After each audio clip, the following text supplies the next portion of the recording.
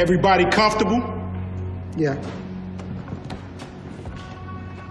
Get your ass up when I'm talking. Hey, take it easy.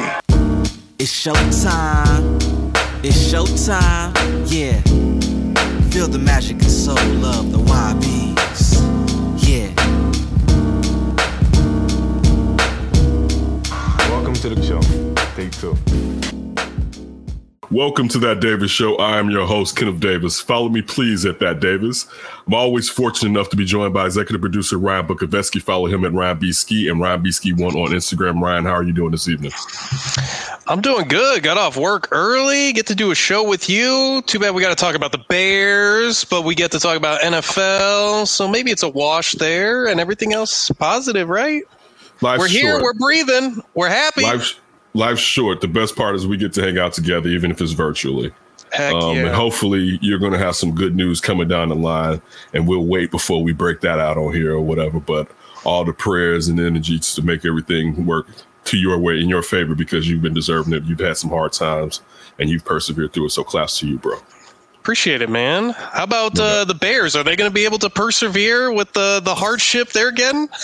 You know what? I'll give my predictions towards the latter end of this show, right? I think I think this is the easy part of the schedule. I guess I'll give you that. But looking back on this 14-31-34 point loss to the Los Angeles Rams in SoFi Stadium, first of all, SoFi Stadium is huge. I mean, how about that in Arlington Heights? Or Arlington Park. That's what exactly. How about that? Like, that place is huge. Like, I saw what's the and I used to have this account at work. What's the Allegiant, the stadium in Los Angeles for the Raiders? Allegiant. Las Vegas. Yeah. Now listen, it's nice and it's huge, but when you're sitting there and you see the levels that they have in SoFi with 2 rows of suites, all right, and then like 2 more levels on top of that, if maybe 3, right? It's like clear glass above. Oh my, that alone. But wow, that blew my. That was the best part of the night, right? Looking at how huge that stadium is. Right. I kept thinking Arlington Park. Yeah, we talked about that on Sean and Maya. Jason had mentioned it. Because Miss Virginia McCaskey, I should say. I shouldn't be disrespectful. She's somebody's great grandmother. And I want somebody to pay respects to my great grandmother. Miss Virginia McCaskey, of course, owner of the Chicago Bears. She was out there. And Jason from What's Up Cuz, everybody make sure you check out What's Up Cuz on Sports on Chicago Monday evenings. Excuse me. He mentioned, Virginia was out there and she was scouting. Right? She's out there. I'm pissed what's happening on the field, but I love this right here. Woo! Man, props to her traveling still. Oh, for sure. Listen, money gets you out the bed, Ryan. You sit out there and talk about news. Listen, she's talking about this. Listen, this is a totally different direction, totally different conversation, totally different direction. Virginia McCaskey is such a great matriarch at this point. Before she passes on, transitions on, she's about to secure the bag for the rest of her family members. Like, dog, because I mean, right, the gate, right? Just think about if they have how many people from Illinois and Northwest Indiana, even though the Northwest Indiana people, it's going to be a problem getting all the way to Arlington Heights, right? I don't know if you're going to go to all 8 to 9 games, depending on which year it is or whatever. But Bears fans are diehard, so they'll probably do it and probably get a hotel room out there or whatever and take off work on Monday or do whatever, right? But to think that... And plus, if you're like Iowa or Wisconsin, now you might go to a Bears game that you wouldn't go. Even I don't know how many Bears fans are in Wisconsin, but Iowa, we got you. Just over the border on the western part, maybe a snug area. But to think that they may have a place that big, I mean, man, I don't know. It may only take a decade or 2 to get back into black. You know what I'm saying? Like, you may be printing money real quick. And, we not the PSLs. You got to pay to buy the seat. And if you could ever get a good team out there, whoa. Dude, you listen, first off, you're not going to need a good team because it's brand new. because it's brand. People are going to go. They're going to want to experience it. They're going to do it. You're not going to need it. That's going to be just the place to go for some people because it's brand new. And I mean, financially, fiscally, it makes every sense in the book. As a diehard Bears fan, I don't want them to leave. This is one thing that we did talk about on Sean and Maya on Monday. But you know what? If I was, and I said this, if I was Mayor Lightfoot, Lori Lightfoot, I would tell them, you know what? If you want that deal, let's start coming to some arrangements to get you out of that deal a little bit earlier. Because I'm going to start fixing that place up while you're in it. Because AFC, baby, here we come. All right. And drop it. There's no reason to leave it up there empty. I mean, I don't know. The crazy thing will be this. How much control do the Bears have, or how much sway do they have with the commissioner's office and the other owners as far as stopping another team dropping in Chicago? Because, dude, it's just another 8 games, to be honest with you. You know what I'm saying? Like, it's just another 8 games. And look, it'd be weeks where the Bears aren't even in town. You know what I'm saying? Right. Primarily. Maybe occasionally they may be, because they're not, it's not, I mean, they're in the same city, but they're not in the same stadium. So it's not like, the Giants and the Jets, where, of course, it has to be out of town for them to get games going on there unless they're played on totally different days. Same with the Rams and the Chargers. Exactly. So, why not Chicago? You know what I'm saying? Like, I wouldn't even dial around. But those are some of the things that you talk about after a loss on Sunday Night Football. Right. When you're not talking about the football. Yeah, when you're not talking about the football, because your team came out, your highly paid safety. We don't know who made that mistake, but it looks like Eddie Jackson may have made one mistake and Marquise Christensen made another. You know what I'm saying? We know Tayshaun Gibson Sr. took some blame for that. A stand-up dude. We don't know for sure. I was talking to Hogue. He was talking about not seeing the all-22s just yet. So we don't know for sure who made that mistake, but still it was a blunder that shouldn't have taken place. And if it is on Eddie Jackson, it's been consistent over the last 2.5 years, and I may be not including another half. You know what I'm saying? But over the last at least 2 seasons, I should say 2 seasons, 2019, 2020. Yeah, 2019, and 2020. So I'm wrong. It's been 2 years that, he hasn't been living up to expectations whatsoever. I saw something where somebody had been like, I don't know what's wrong with Eddie Jackson, but it better get fixed. And he liked it, and they screenshot and they posted it or whatever. I don't know if it's truly him or not, but it was funny. And one thing I was talking about was the fact that he had the audacity a week ago. They had that video when he's telling the youngsters that millions of people could tackle. It's about the turnovers. And I'm paraphrasing it. But I remember thinking then, like, boy, you're not known as a good tackler. You better square up, son. Sunday too, right? You better square up, young man. And I just think it's a lack of focus, and a lack of desire to really lock it in. You know what I'm saying? Because I think all of us scary because you can't get out of that contract. You can't. We looked at it on the show, on the Under Center show. Let me make sure I say we were on Under Center, and Eric Strobel from NBC Sports, great part of the show. He looked up the cap ramifications, I believe, and I think next year is 18, and the year after is 7. And I think this year, obviously, would be 25. Yeah, I mean, so in dead cap money. And the thing is, it's not like who's going to trade for him. No. Like you can still fool somebody with Khalil Mack. Like, man, I got Khalil Mack. Hey, the Raiders were calling. I'm saying you can still trick somebody with a Khalil Mack trade, right? But Eddie Jackson, no one's taking for a free safety. It was safety. Them doing safety. All right, like just a safety. Like no one's taking that. But then you also not just take it away from Eddie Jackson and kind of go macro with it. You look at the play of the entire defense. There was no pressure on the quarterback whatsoever. Just a sack split up between Akeem Hicks and Robert Quinn. Where's Khalil Mack? Eddie Goldman wasn't there. Listen, I'm hoping, and I don't know how much I should take from this upcoming game, and we'll get into this upcoming game. But if they have success, and let's say Eddie Goldman came back to practice today, he's limited, and so did Jason Peters. I believe Peters has a quad injury that he suffered after. Yes. I think he had 32 snaps before he suffered that injury. Borum had 15 before he went out with the high ankle sprain or mid ankle sprain. I I believe it's a high ankle sprain. Okay. And it's funny. I want to shout out just so many people that always want to help me and keep me on point out here. Definitely, even though he loves to play Barrelissimo, but George Bayless, from one of the guys from Keeping It 100, he always hits me occasionally with if someone gets hurt, the length of time they'll be out, right? And he was updating me like, it'll be this, if it's this and so. Shout out to George for hitting me up with that information.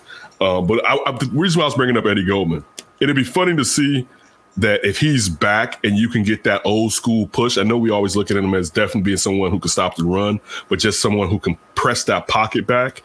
Will that angle-wise help out Khalil Mack and Robert Quinn if the quarterback is taking another step or two back, rather because he can't take any steps forward?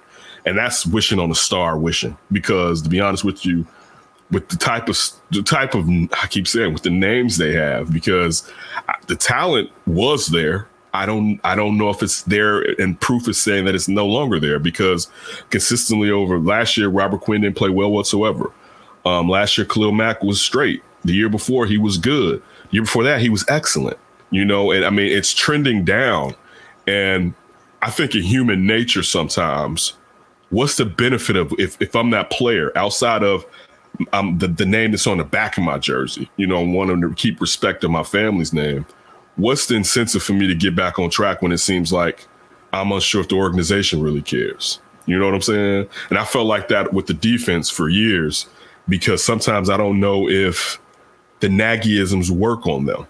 You know what I'm saying? Like, to where they kind of tune it out and it's kind of just like, so I'm going to sit here and play my ass off, quote unquote, and y'all still are going to be on offense trying to get out of 101. And you know what I'm saying? So I didn't think the offense looked terrible. I thought the planning was stupid as far as deep passes down the field. I know that Aaron Donald had sacked Andy Dalton on one double move, but I mean, that's one. I mean, like, dude, you going out, you may as well go out on your shield. You know what I'm saying? You may as well truly threaten them and get outside of the box that they're keeping you in. Like that's where it's frustrating. And then we keep going to someone who's never proved to us that they can do it. Like that's where we're being insane. For the most part, we're not. We all know what the game is here, and that probably we need to move on from our head coach. And I hate saying that because I don't like talking about somebody's job, especially so close to. And we liked him. As a dude, I think I would have a beer with him, and we'd enjoy some times. So I'm saying it, but he hasn't mastered this job. And of course it takes years to master something, but he isn't really good at it.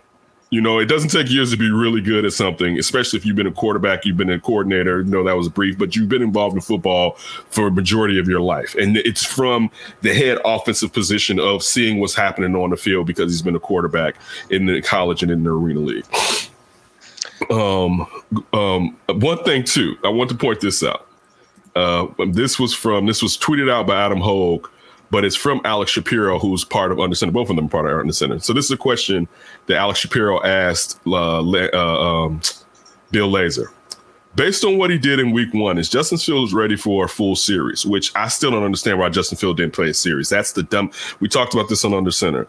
I got so angry at why would you not leave him out there for a series? Why would you do Andy Dalton and Justin Fields like that? Let Andy Dalton have a clean series. Let Justin Fields have a clean series. Don't have it to where one of them's mistake may affect the other one, or maybe affect the other one not even coming out because they made the mistake. Let it be on all of them. Anyway, back to this. I'm sorry.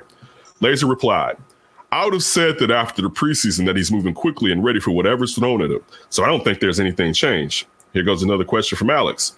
If he's ready for it, then why isn't he getting those additional chances? Lazor, I think Matt Nagy has probably addressed what his philosophy is on the quarterback position. I don't think that's any different, and I don't think there's any reason for me to answer that. So everybody, you hear Marquise Goodwin talking about Jalen Ramsey and how they played into his hands. Everybody's telling you it's time. To be honest with you, I got what I wanted. I didn't want him to die to Aaron Donald. Put his ass in there. I said game 3. Game 2. Listen, look, no. If you want to, all right, 2 game it. You promised Andy Dalton He could be the starter. You kept your word at 2 games, all right? Because let him play his former team, the Bengals. That's all he really wants. Yeah, definitely. Let him play the Bengals. Let him play the Bengals. You know what I'm saying? Let him play the Bengals. But I guarantee you this, and it's funny, and I thought about this today when coming to do the show. I should be upset at Matt Nagy and Ryan Pace for being men of their words to Andy Dalton, because it's too many other people that rely on you to say that I have to keep my commitment to this man, and Andy Dalton's an adult and old enough to know he does not have the NFL cachet in the league or within this team that he should be someone that can't get benched just because I feel like it. You know what I'm saying? Or just because we're going in a different direction. Dog, we've grown over people getting benched because someone said we're going in a different direction. And do you remember that Kurt Warner did not suck as a Giants quarterback? All right. Mm-hmm. It was just like, yeah, he's straight. Well, let's throw the kid in there game 5. Right. And it almost killed Kurt Warner's career. Kurt Warner had to go around and be a backup and then beat Matt Leinart, basically showed that he's better than Matt Leinart when he was a Cardinal, and got basically finished off becoming a Hall of Famer because we saw him in a different system. So we knew it just wasn't St. Louis to show that Kurt Warner's greatness. But we've seen people say, dude, we're going in a different direction. That's it. It wasn't anything he did like that. Listen, when you look at New England, they didn't really say like, man, Cam was out here effing up, right? Even though Cam was out there effing up. Yeah. That whole leaving and having to miss 5 days while you're in the competition is ridiculous. That's just being a man to a man. You have to prioritize what you need to do. All right. And that's it's a mistake through communication. You didn't take the vaccine, so what happens when you step out and have to step back in and in danger of infecting all these players. And it's not like it's hypothetical. You got infected last year. You know what I'm saying? So we've seen it happen. But still, for them to sit there and say that, Andy Dalton, I made you this promise, they didn't know they were going to be able to get Justin Fields. That's cool. But you got Justin Fields. And, I mean, Justin Fields is just, he's ill. I mean, I was talking about the stats. I think it's like 42 or 44-3 in the Big Ten and in college playoff games. Like, dude, he's proven it. So, especially now that we know the season is looking dimmer, and he could be a reason to brighten said season, that, man, it's just no reason. And I know we had the gentleman off of NFL, what's the morning show, the NFL morning show on NFL Network? Kyle Brandt? Yeah, Kyle Brandt's read today that everybody's taxed in on. I also saw Nick Wright. But, I mean, this is stuff we've been saying here. I think it's Good Morning Football as well. Yeah, Good Morning Football. And it was a fantastic rant, a Chicago guy. But we all been saying this, that, the kid. Now, let me say this, though. I've wanted them to hold back. I'm not going to come over here and act like I was like start Justin Fields from game 1, because I was not. All right. And also, I could be wrong, too, that you should just start him from game. I also can say that I could be wrong. I wanted him in by game 3. I'm happy if he comes in this game against the Bengals. I want him to see him make some mistakes so he can learn not to make the same mistakes. They need something special because they're in some trouble. And also, and now this is pie in the sky. He may be what can galvanize that defense. Just the energy, having something that makes you think. Explosive on the other side of the ball. When you go, we talk about this. We've talked about this. In our lifetime, we've never had somebody under center that we felt like, oh, we got a nuke too. You got nukes? We got nukes over here. Mm-hmm. And so we're saying this is a fan base, but think about saying that as a teammate. All right. And I mean, if you ever play sports, man, losing in sports is one of the worst feelings that you can have. I'll tell you, even worse feeling is getting used to losing, where you don't even care. Like you lack the empathy of like, it's like, whatever, that's how it goes. You know what I'm saying? You build up bad habits because you're in this constant spin of losing. What's the point to a certain degree? You're going through the motions in practice. You know what I'm saying? You're not taking extra time, you know what I'm saying? Because you're losing, so it was a terrible game. I know I got into the future. It was a terrible game. Matthew Stafford, we know who Matthew Stafford's here. Sean McVay has a new toy. I'm not sure on Sean Desai. We will have to get into that. We have to wait to see as far as the play call goes, because that was just execution. I mean, I'm sure he had some blips, but that looked like a lot more of execution and desire than I could say just blown play calls for the most part. So we'll see. What were your thoughts on the game Sunday night, Ryan? I'm going to echo a lot of things you said. What really struck me was just like, Matt Nagy, Ryan Pace, they might not be bad, but they're not good at their job. And the bar is so low in Chicago, especially when it was Phil Emery, Mark Trestman, John Fox, these people before. So it's like Ryan Pace, he does some good draft picks, but every year he comes in short to positions. This year, corner was a huge one. I was shocked Duke Shelley was inactive. What was the point of all that? And then Marquis Christensen, he's been on 4 teams in 4 years. This is not a guy that you want just as a starter at your nickel corner.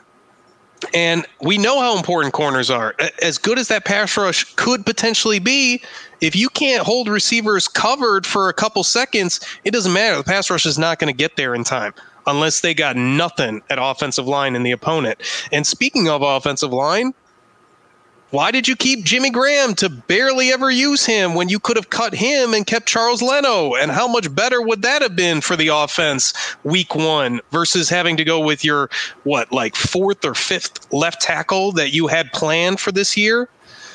And I just think the same thing with you're saying, the deep shots. I mean, it's just, you have to get more explosive plays. I don't know what Matt Nagy's thinking when the rushing game's working. Give him extra carries then. If, you want to play the completion game, fine, but you got to bring in max protect if you can't protect it and get some shots downfield. You cannot go 12 plays, 80 yards, every single touchdown you're trying to score. And it's just like, what is going on with these two? Like, they are just making the constant mistakes. Even though they'll do some good things, I don't think Matt Nagy maybe had the worst game ever as a head coach or play caller, but it wasn't good.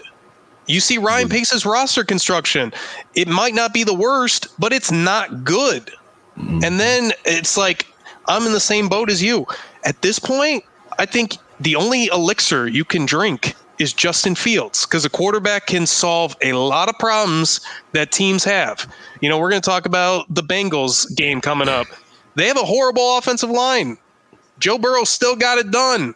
Yep. They got it done. Joe Mixon got it done on the ground against a team in Minnesota. They don't have chumps on that defensive line, and in that defense, especially with the head coach Mike Zimmer.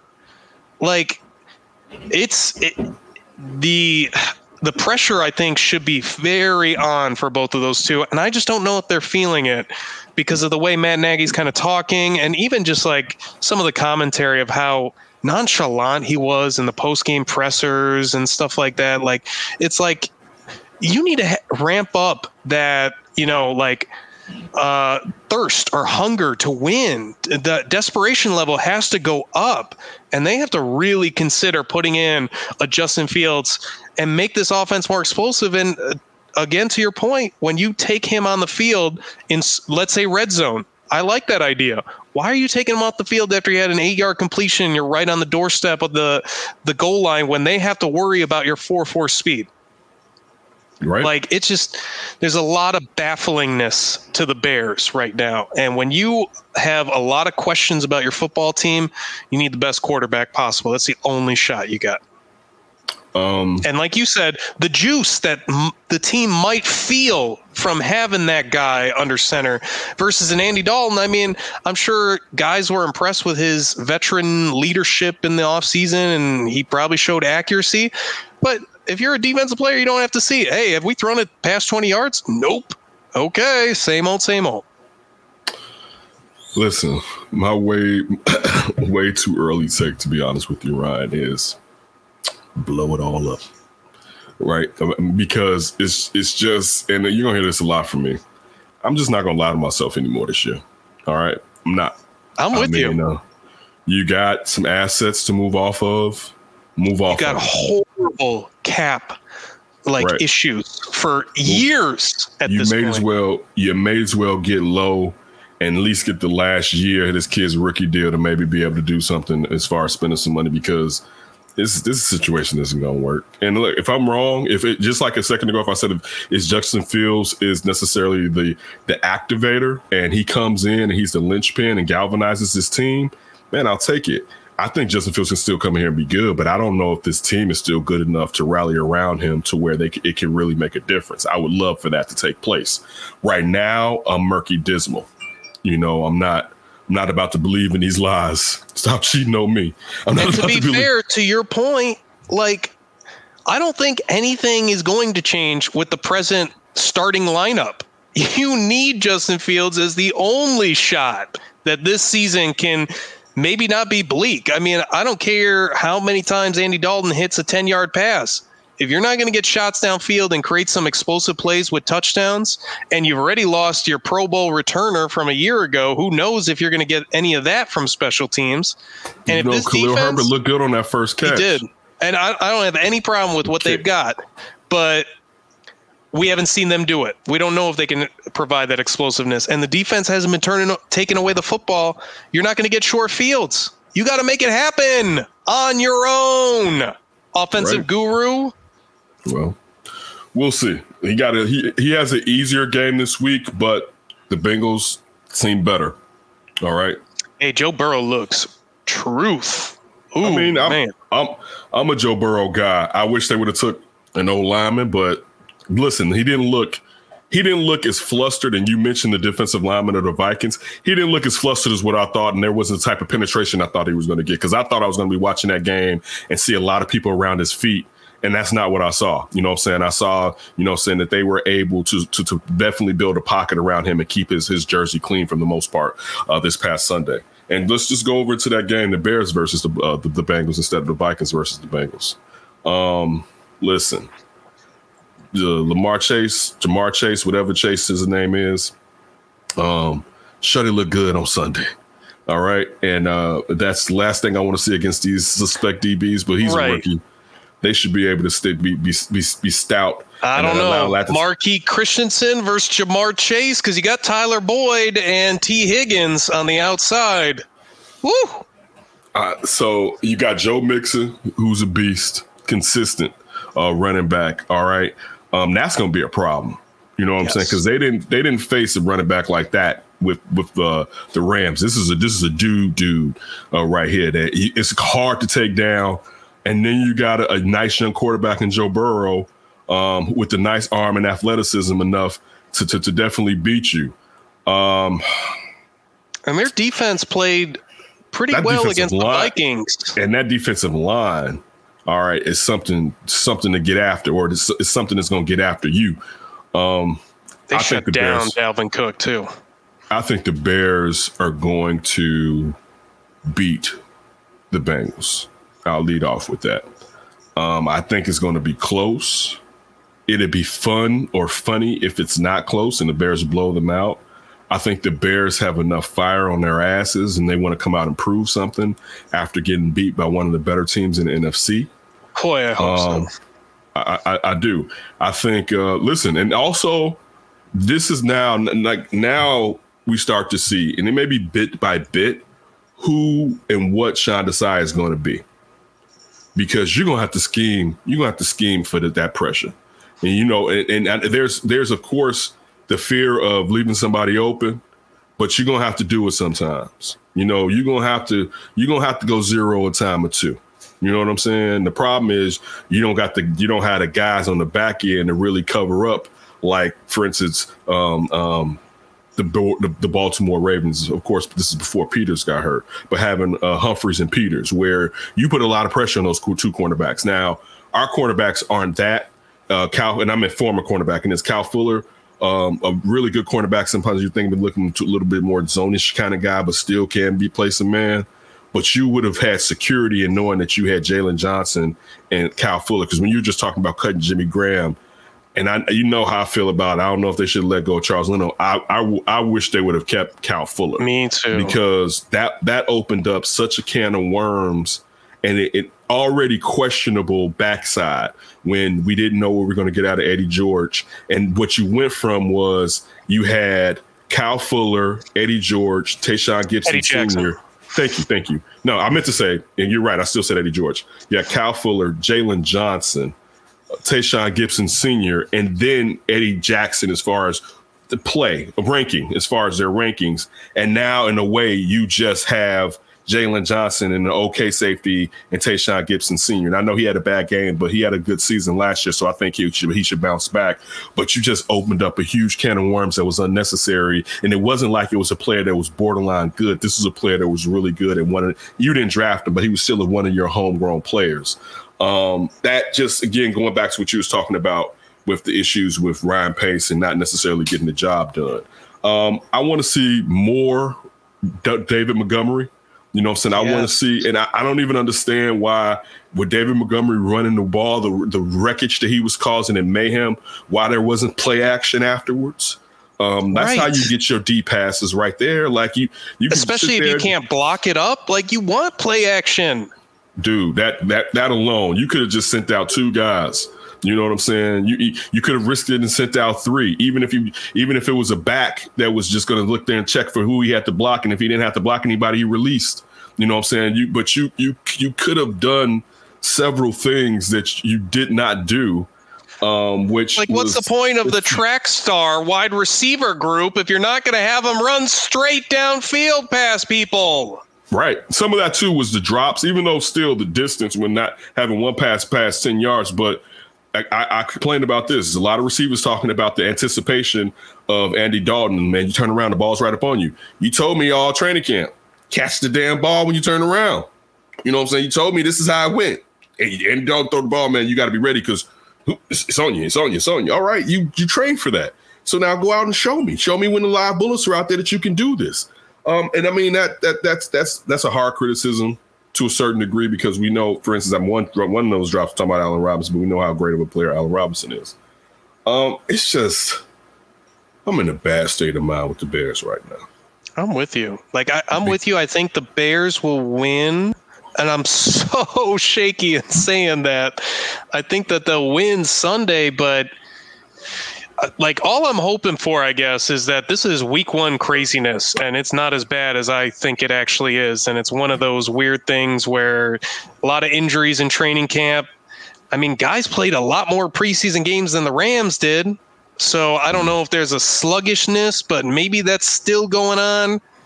I don't know. That was just such a flat performance. And like you said, no play action, no trying to get people downfield. It was just like, what are you doing out there?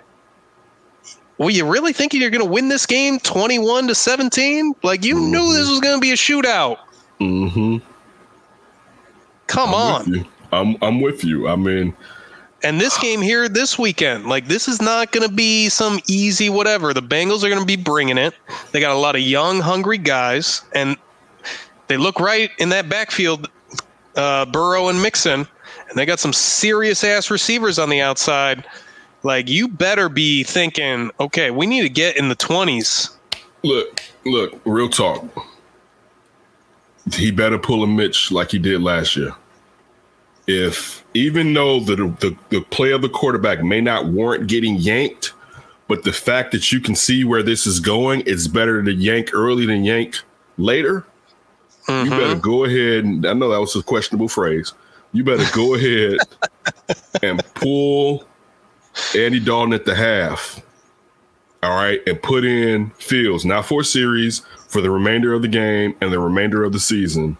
If the first half of that game against a much lesser team, you still have the same exact outcome as you had in the first half of the first game of the season in SoFi Stadium against the Rams. It's just, I don't even think.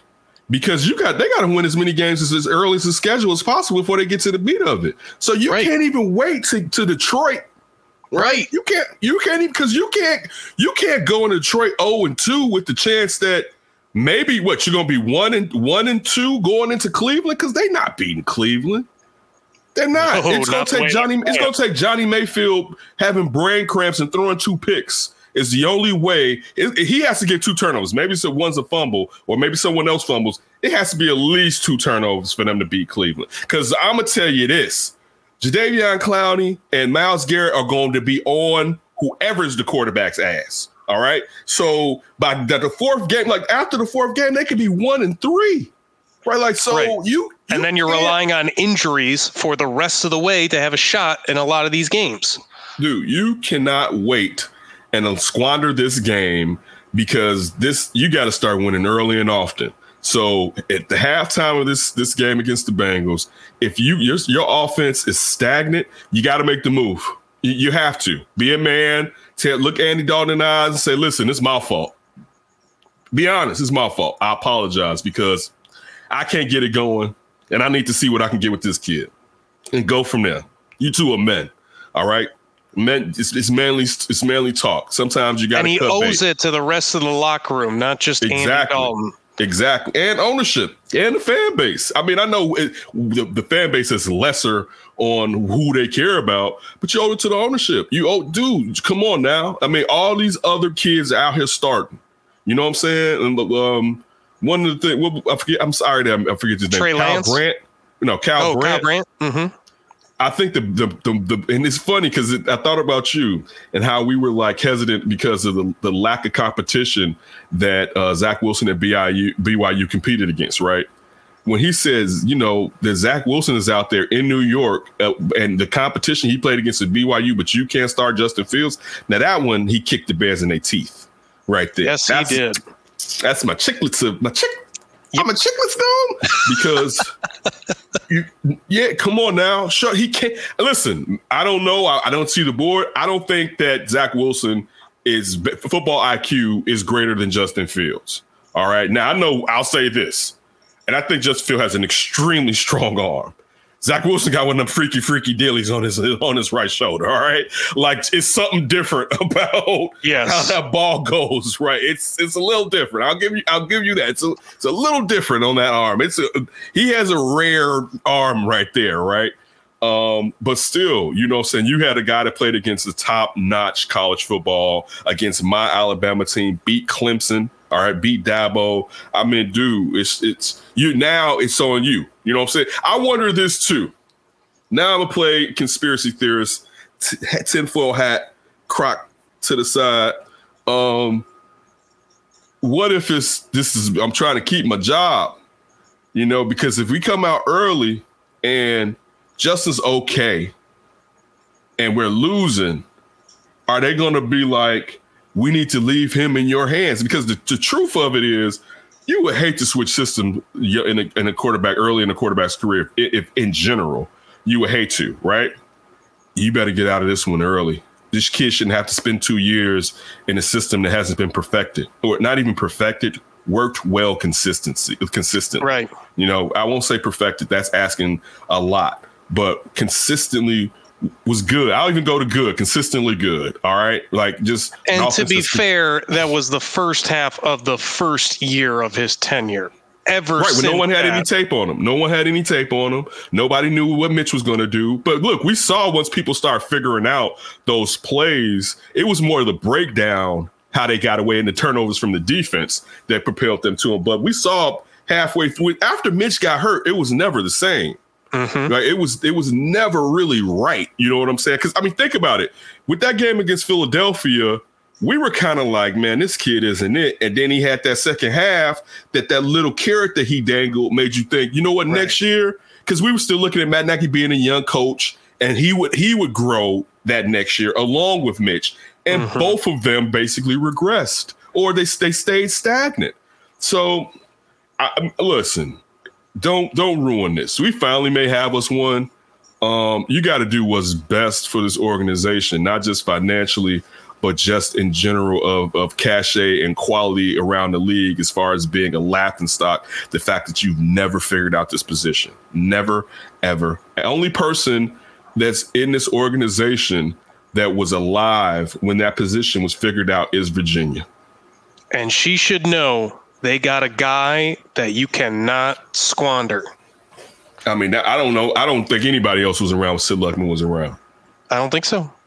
You know what I'm saying? I don't think anybody in that organization, is around. I think Ted Phillips may be too young. He may have just been bored, but he's just right. I know Pace and Nagy weren't. You know what I'm saying? So exactly. Just to think that you've had this issue, and I hate to say it. In some ways, it's simple historically to solve. Even Cleveland has 3 or 4 all-time quarterbacks. Way to go. Otto Graham, Bernie Kosar. depending on how you feel about Testaverde, you know what I'm saying? Depending on how you feel about even Baker Mayfield. And I'm not saying Baker Mayfield's a quality guy right now, but I mean, at least they got guys you could name, right? Yes. I mean, like you could be like, oh, look, this guy took them to the AFC Championship game. You know, like we and I mean like, and he was good consistently. You know what I'm saying? So I know Jay took us to an NC Championship game, but I mean good. And he would be the only one. You didn't even draft him. You had to trade for him. Again, and like how many times we got to give up 2-3 first rounders to make up for a past mistake? Anyway, I'm tired of talking Bears. Let's move off of that. Let's go around the league, get your reaction to some of the things that jumped out to you. I'll give you mine's first. And we talk about him every year, and then his coach is going to sit there and it's going to end up being the also ran. But damn, that Kyler Murray. I know. Oof. I mean, I wish Cliff. As soon as I saw that, I was like, ooh, maybe I went a little too hard on Kyler. It's not Kyler. It's Cliff Kingsbury. Yes. It's not no Kyler. Doubt about it. It's the joystick, the liver joystick with a little dude with a cannon on his arm that you can't catch, basically, right? It's not him. It's accurate. It's Jesus. Dude. And I mean, that jumped out to me. All right, and listen, early these last couple years, early Cardinals, boy, doesn't it drag it pulls you in? Early Cardinals, it pulls you in like look at, and then the league kind of figures out Cliff Kingsbury and he doesn't adjust, and then blah. Yeah. How about Chandler Jones with 5 sacks too to go with it? Jeez, Louise. Can we pay him? Yeah. Can we make that deal? I know Shuddy said he won his money. Like he is playing for his dot. Listen, y'all better pay that man. Like, especially Kyler's on a rookie deal. Front load his contract. Right. Who you paying? Hopkins? That's it. Who else you paying? Hopkins. I don't think Watt is getting crazy much, but they just paid Buda Baker is got paid. You know what I'm saying? At least he's the safety that's out there. We got a safety and a high price edge rusher. They can't do it. Money's not flowing in? That one stood out to me. That's my first one. What about you? Dallas actually stood out to me. First game of the season. I liked how Dak looked. I liked how that offense looked. Defense looked better than normal. They had DeMarcus Lawrence lost indefinitely, though, today with a broken foot. And Randy Gregory's out. So I don't know how I feel about Dallas, but that offense is going to score and put up points for sure. We knew that. See, my thing is, I had Dak last year because of that, right? I drafted him and he got hurt, right? But I'm not a Dak guy, but I knew, I was like, man, I'm going to get points off this dude, right? And this year I didn't, because I didn't know if he was going to hold up throughout the entirety of the year. So I was like, I'm off of Dak because I can't do injured quarterback this year, even though I drafted Aaron Rodgers and he got me like 12 points and I lost because I have him and Devontae Adams on my team, right? So it was like I was supposed to win that game. I had Aaron Jones, so that hurt me. Ooh, welcome to my world. Right. So did you win? No, I lost by I think like 20. And if I had like subbed out a couple guys and not kept Aaron Jones, I would have won that thing. I could have subbed some guys out, but the fact that my quarterback gave me less than a third of what he was probably supposed to give me, and Devontae Adams gave me squat, it just harmed my. I mean, that was like 50 points I lost right there between those two. You know what I'm saying? Anyway, but still, like, when you say that about Dak, I know he can do it. It was great to see him do it, especially us hearing about his arm being tired. I'm with you. That was sweet. That first game, I'll say this too. Man, Tampa, goodness gracious. I'm tired of Tampa Bay already. Like, I mean, come on. Can't y'all act like y'all won a title? They made enough mistakes to keep them in there. Right. Like, can't you get a little lazy? Just a little bit, just you won last year. You got like, damn you, Tom Brady and your. I know. I was gonna say it's because Tom's terrific. Forging his team together like this. He sipped the Met Gala for the first time in years because it's football season. This dude does not take it off, dude. So that one was a good one. What were you about to say? Can we go Packers? We got to go Packers Saints. That was one of the most shocking games of the weekend too. It was, but see, this is one thing that's been bothering me. Now, mind you, I drafted Aaron Rodgers. I drafted him because it was the quality of it, right? And if this was last year, I wouldn't have drafted him. Because in the past, those past years where first year where he was kind of figuring out what LaFleur was doing, I wasn't getting the points, right? And the year before, he wasn't really right. That's why they drafted Jordan Love, right? Or that's part of the excuse to drafting Jordan Love. Mm-hmm. I didn't think Aaron Rodgers was going to be an MVP this year because he missed all of offseason activities. And regardless of how great he is, and he can just jump in, there's still a rhythm. There's a lather, and there's a group chemistry that in some ways he may have fractured. I won't say that he has. I'm not in that locker room, but still that I want to get out of here. And also the energy that he brings coming back into that. This is the last dance, man. I wanted out of here. I didn't even want to be here. That's not the same as last year. He wasn't saying this stuff last year. He had to go out and prove he was still super great. And then he started talking that talk after it was like, dude, I'm that dude, right? I just didn't think it was going to just work. Aaron Rodgers is too great for it to really, I think, corrupt the entire season. And for my fantasy team, I need not to be, even though, speaking of the Saints, I did grab Jameis off of waivers. That's a good pickup. Listen, Damn, Sunday, did he look good. Listen, Sunday night, Ryan, I was trying to do it, right? I was like, man, I got to wait.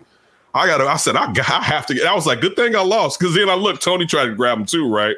I was like, good thing I lost because I know I got a chance to get Jameis, right? Like, I was like, I'm like, dude, who's going to be my backup quarterback? And I wanted it because somebody who could go off. Right. So I'm like, you know what? I'm going to go big because I wasn't even really going backup quarterback. I wasn't going to go backup quarterback this early. You remember we was talking about it when we was doing the draft thing. I wasn't going to go double quarterback this early. But I was like, man, if Rodgers is out of it, I got to protect my backside. But to see Jameis coming there and, man, throw that ball down the field. I know Sean Payton had to have him a little bit of wood. You know what I'm saying? Because he hasn't been able to go vertical in years. It's been like 4 to 5 years before even though he's never had a cannon, but Drew Brees was still accurate in the anticipation game as far as getting it there, being able to throw the guy open, basically.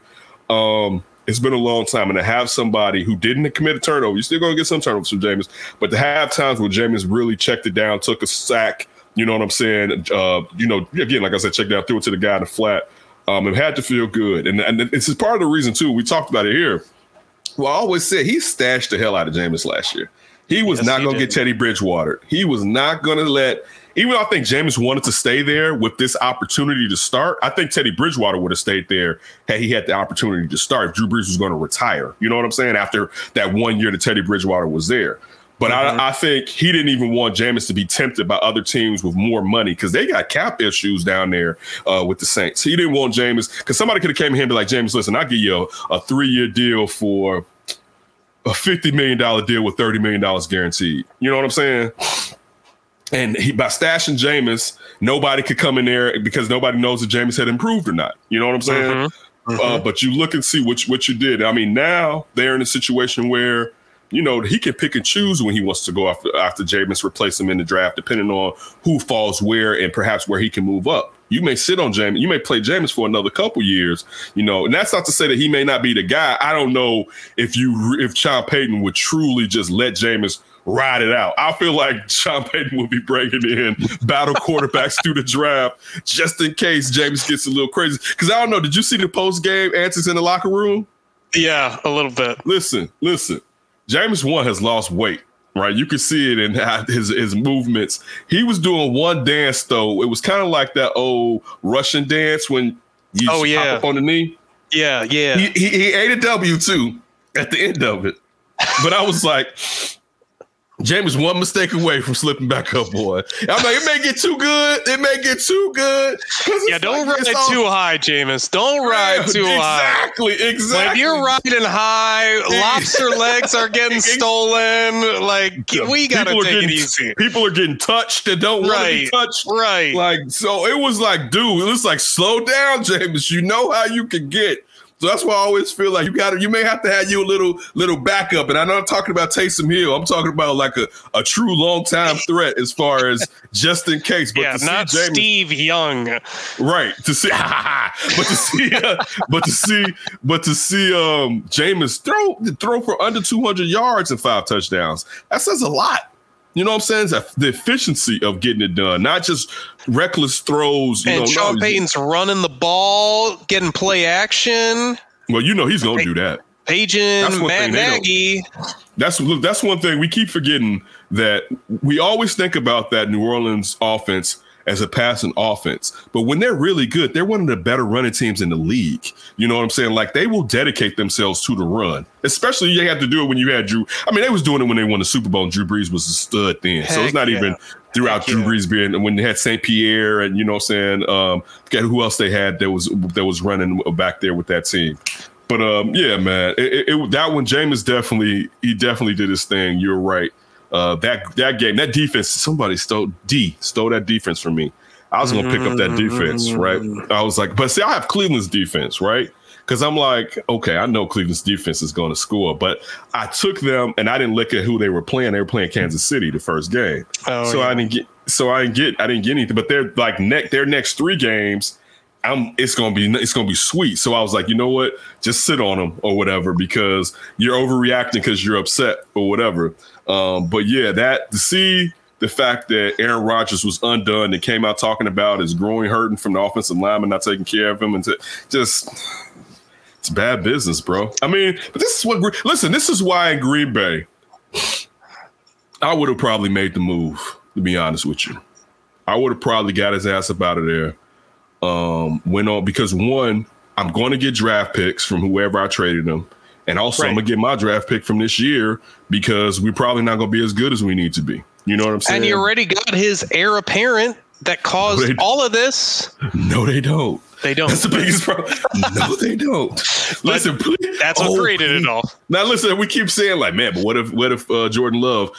Listen, could be wrong, but boy, let that Jordan Love era kick off, man, because, woo, man, that looks like Aaron Brooks all over it. We never got to see Aaron Brooks take over that job at Green Bay. He got traded to New Orleans. Speaking of New Orleans, but that looks like it have like highs but lows, right? Yes, like, yes. Yeah, maybe a lot more lows right to start. Yes, a lot more lows. I got another game for you. 49ers versus the Lions. Mm-hmm. All right, to see how the 49ers throttled the Lions first half of that game, and I think they were up by like 28-10 at halftime. And for the Lions to come back and almost win that game, biting kneecaps, as Dan Campbell told us at his hiring presser. Right. That had me worried about facing Detroit. You know what I'm saying? Like, goodness, like, and I know San Francisco took their foot off the ball. You know what I'm saying? Mostert got hurt, even though Mitchell was running well. Still, I saw something. Speaking of this, though, I saw 49ers fans complaining because Kyle Shanahan said that until Brandon Ayuk could consistently beat out the guy behind him, he's not going to get all those snaps, right? And it goes back to when I was interviewing, I forgot who I was interviewing for the 49ers. Who did we interview for the 49ers? I'll get you that. 1 second. And I asked him about a catch radius guy. He's like, basically, that's supposed to be Brandon Ayuk. And I was like, I don't know. But the 49ers game and how they almost squandered that victory definitely stood out to me. Also, I still don't like the Trey Lance coming in and not getting the series.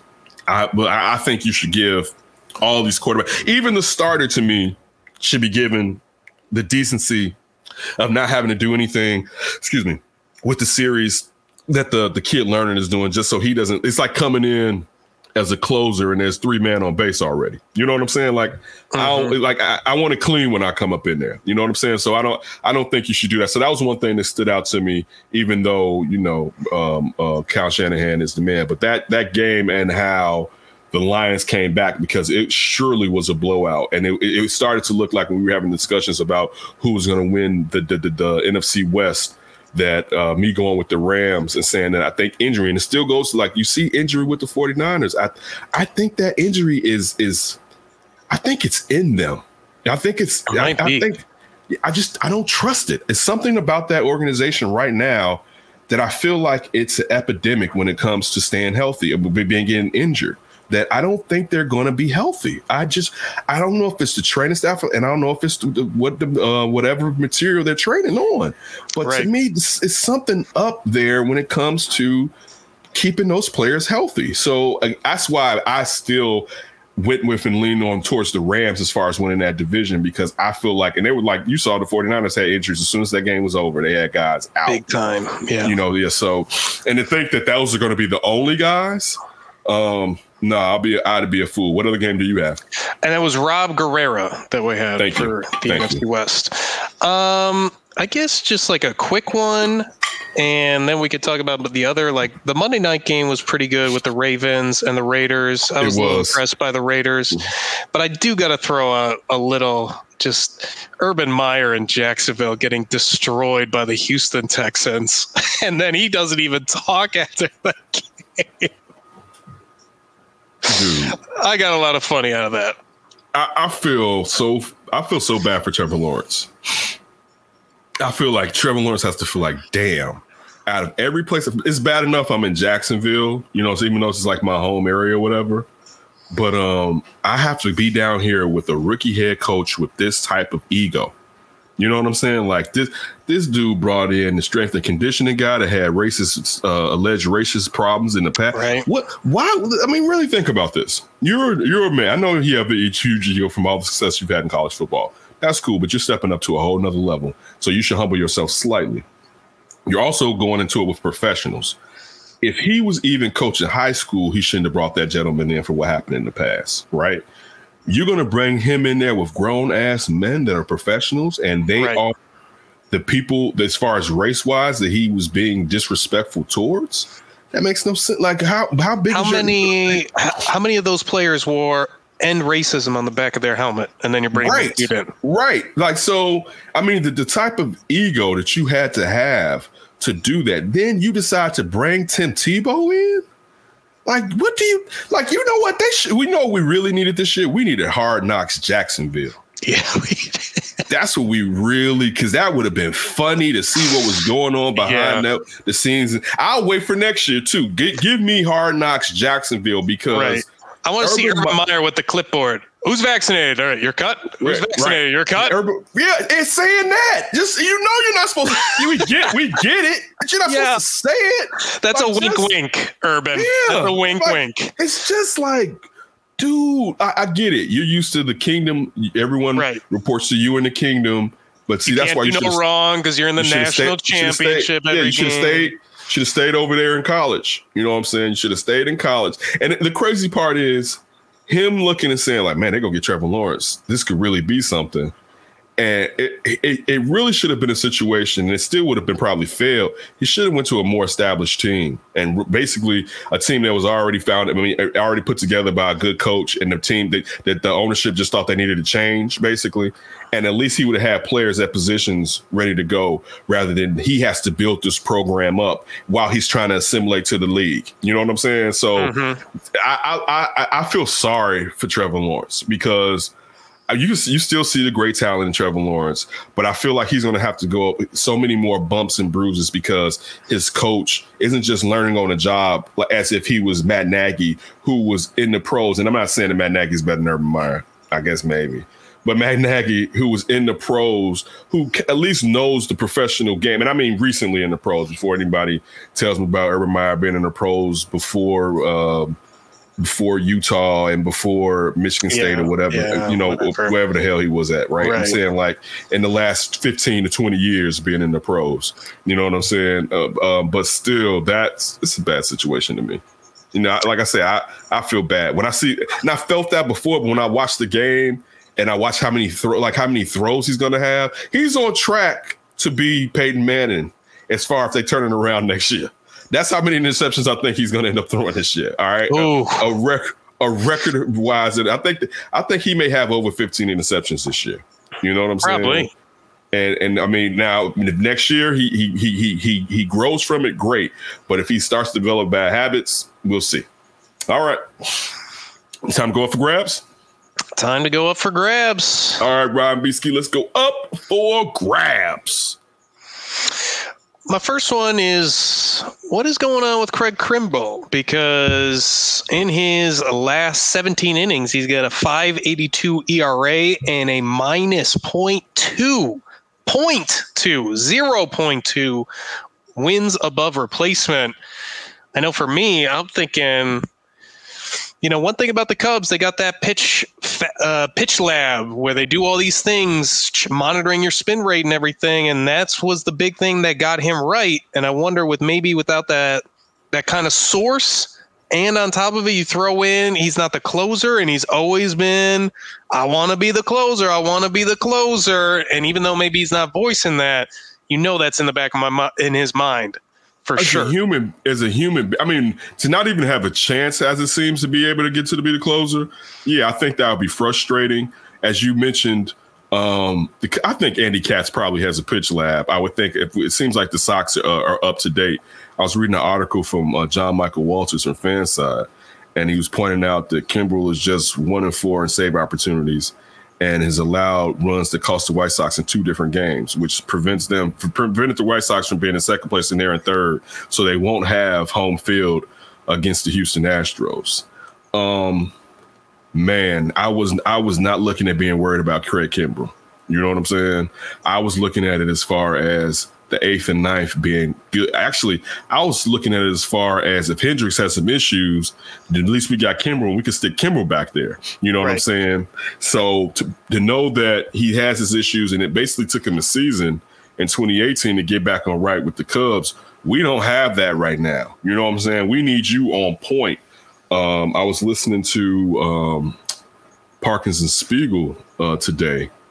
And just to think about how many games they may have left to see if he's okay, and what would you do with your righty situation? I'm not blaming nobody from this. That was a sound trade. I'm not even. I don't even want what we traded back. And I mean, that was the one thing. Was there an arm that you'd rather have than Kimbrel? Like, he was one of the best arms you can get on the market. Listen, there's one thing that John mentioned in his article. He opened up. I never thought that Craig Kimbrel was going to be worth the combination of Cody Holder and Nick Madrigal. So far, he's been worse than expected. I do, because clearly you must have loved you some Nick Madrigal. All right. Because, I mean, Cody, listen, like Cody has the stuff, but he doesn't lock in.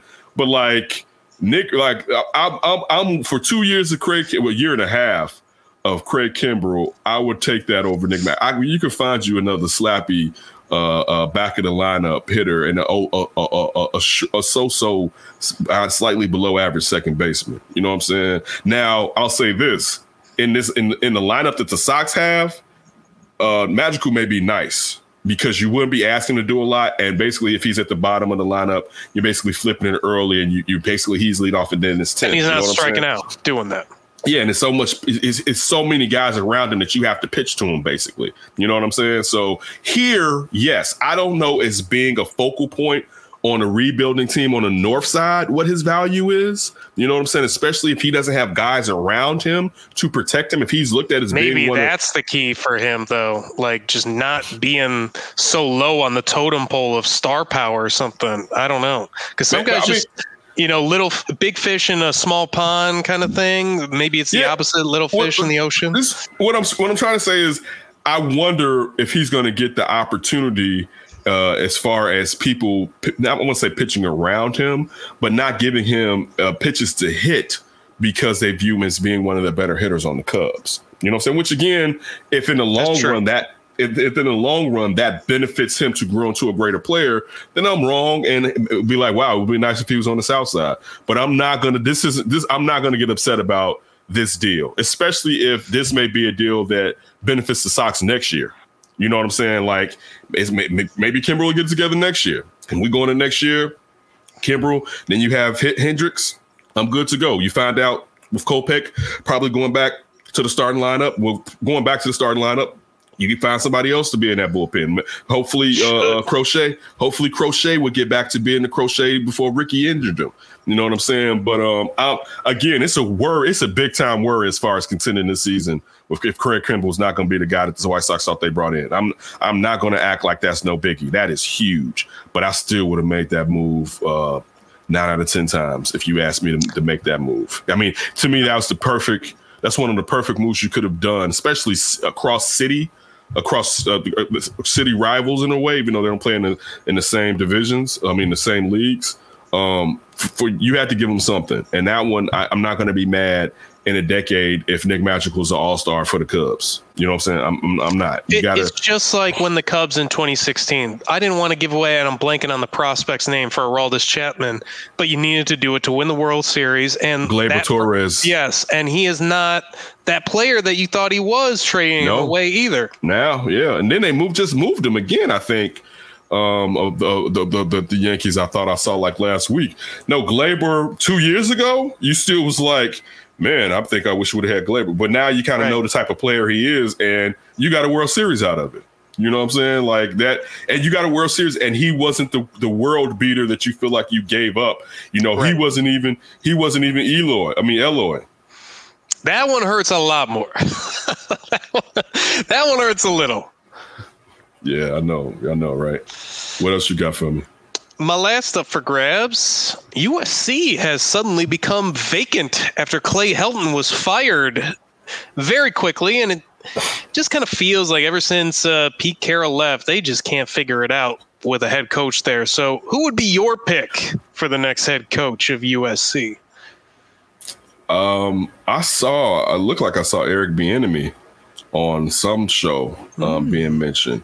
I think that'd be the perfect place for him to go and show that who he really could be. I don't mean to disrespect Eric Bieniemy, all right, especially your brother, but Andy Reid is probably more qualified than Matt Nagy in terms of. He's more qualified from the amount of year, regardless of we don't know his responsibilities. And I think I'll say this: I think Eric Bieniemy is definitely way more established in that offense. He's had more years than Matt Nagy. That was Matt Nagy's first year, and we know it wasn't even the whole season. We know it was really some games that Matt Nagy had.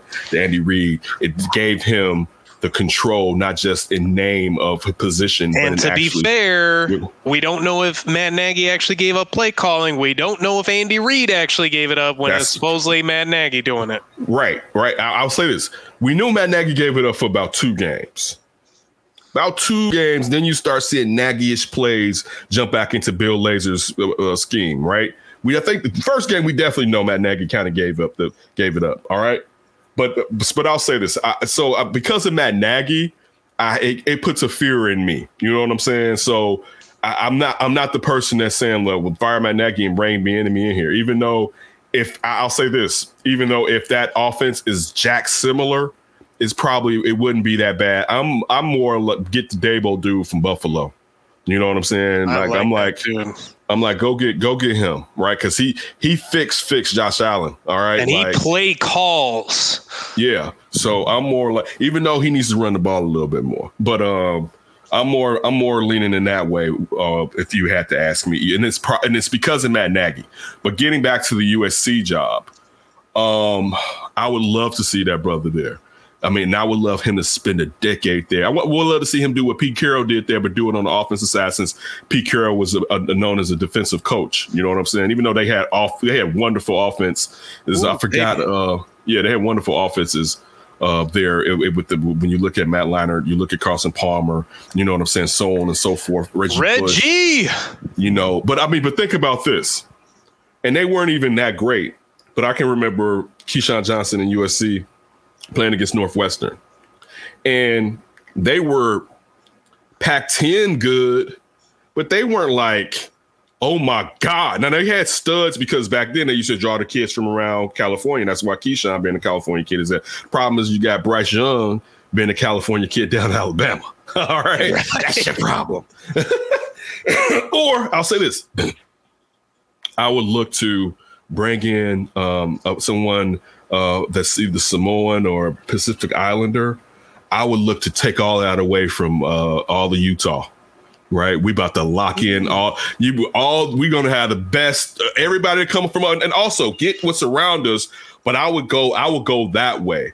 I wouldn't. Of course, Urban Meyer has been. People asked Urban Meyer, and he said, no, "There's no chance." I thought Urban Meyer should have went there years past. I agree. I've been waiting for Urban Meyer to go to USC since even before he left Ohio State, because it made the most sense that since he's doing blue chip programs to resurrect, that he was going to take it to SC. I thought that was the logical step, right? So you think maybe he was like, damn, if they only fired him a little bit sooner, I would have taken it. Of course. I mean, but then I guess the point I was trying to get, I know who USC is, but I don't think they know who they are, because they keep firing these coaches. Let's not forget the fact that they left Lane on the tarmac like what's that Steve Ballmer should have did. What's my boy's name to play for the Lakers, that play for the Clippers here before I keep getting Oh, God, I'm blanking. Your guy. Montrezl Harrell. Like, he should have left Montrezl Harrell. Montrezl Harrell threw his chains out on the tarmac from the bubble. Like, get your ass out of here. Close the ship. Take your shit to the Late Show. Exactly. But look, I mean, to me, they think they're better than who they really are, to be honest with you. I think they're the Alabama of the West. Right. But this is the crazy part. You know, Alabama was like that for a long time. Like, Alabama was out in the wilderness. They blip up, time Bill Kerr was down there. But I mean, you had one of what's his name's kids? What's the head coach for the Miami Dolphins back in the 70s and 80s? He just passed away. Yeah. Exactly. You had one of his kids down there. Don Shula. Shula. Yeah, Don Shula. I had to get the Shula Steakhouse in my head before I realized I was like, he was a steakhouse guy too, like Dicker. You had a Shula boy down there. To be fair, it's really Bear Bryant to Nick Saban. Yeah, that's what I'm saying. That's what I'm saying as far as Alabama. Like, it's kind of, you kind of luck into it. You know what I'm saying? That Nick Saban, I mean, people knew Nick Saban is an excellent college coach. Nobody knew he was going to do that at Alabama, have the greatest dynasty ever. Listen, I'd be lying. And listen, to keep reinventing it, you would have thought it would have worn off by now. Just 2-3 years ago, we was like, Dabo had his ass, right? It's the Clemson era. And now we like, get that out of here. Right. Went from Greg McElroy to freaking Bryce Young. That's the evolution right there. Right. So, I mean, we're going from them being a defensive team with the stationary quarterback to when he finally, I think Sims was the first one, started going to a mobile quarterback, but was really start recruiting big-time mobile quarterback. And then we used to scream for, like, dude, common sense. You cannot have a stationary quarterback with these defense, with how the college football game is set up. You got to have a mobile guy, because offense has benefited more in college football. Offense has benefited more everywhere, but offense has benefited more in the spread offenses. You're going to have to get you a quarterback that can move around. But they have to realize where they are, and then they just have to start game planning. They probably should look to someone who's been a coach. You know what? Be honest with you, and this he may not be able to do it. I start looking at Pete Carroll again. I know Pete Carroll just signed a deal. So I would have tried to get in on. They probably have, but I would look for. Because I think the formula now is, and it's not a proven track record, because look at Dabo, look at what you got down there with, I'm blanking out today. This is a big time. Too. You look at Todd Day, you look at Riley down there. Oh, Ryan Day. Thank you. I said Todd Day. I'm talking about old Bucks players. You look at Riley at Oklahoma. So you have guys that haven't come through the pros, but I would look for a pro guy, but I mean a real pro guy. How about Jimbo at Texas A&M? Took Florida State to a national title. You could really recruit out there. Like, you're fighting for everybody in Texas. Yeah, but Jimbo has to do it at Florida A&M before I give him that pass. I'm with you, though. If you give Jimbo the West Coast, he probably is going to be able to do it. But you know the problem with Jimbo? Jimbo may flee. He might. Who knows when Texas is going to come with that bag. But like, you want to come back to the SEC when Texas in the SEC. Like, I mean, so, but I think that's a good one. Sark after dark, baby. I'm still hesitant, because Jimbo has to be, even though this is going to be like the best year Texas Tech has under Jimbo with the players that they have. Thank you, Texas A&M. You know what? It's about time we get up off this bad boy. It's about time to go because this has not been my best show when it comes to making mistakes. I have flubbed and said the wrong. I said Todd Day. It's the heart of what we're saying. It's like when I was in history class in college. It's good to remember dates and names, but it's really important to know what the heck was going on and why it was going on, more so than getting all those details correctly, perfectly. That works for me. That's a good one. I like that. We'll use that for our excuse today. I like it. All right, listen, we'll definitely be back here next week breaking down Bears, Bengals, also definitely doing a little baseball talk. We're going to start getting into basketball, and also going to start rotating guests back in and out of here. We got some interesting stuff coming up this fall as we kind of switch this show around, add more effort into it. Ryan is on it. I have been drained from everything else that I'm probably doing, so I have to refocus. Well, you're doing a lot. Over there. This is home, so I need to refocus and make sure the energy and everything is going properly. But Ryan, I always appreciate it. Everybody up there, you already know, don't do anything stupid before you hear from us again. And also, we were talking about it prior to this show, man. We in a crazy world, in a crazy country. Man, let's look out for yourself and stay out of the business of these weirdos. And I don't even mean that if you think I mean politically. I'm talking, it's weirdos on both sides. I'm just saying people out here that are just obsessed with what they want and how they want it, and they can't listen to anyone else's ideas, thoughts, or anything whatsoever. Be cautious of that. Don't be closed-minded, people.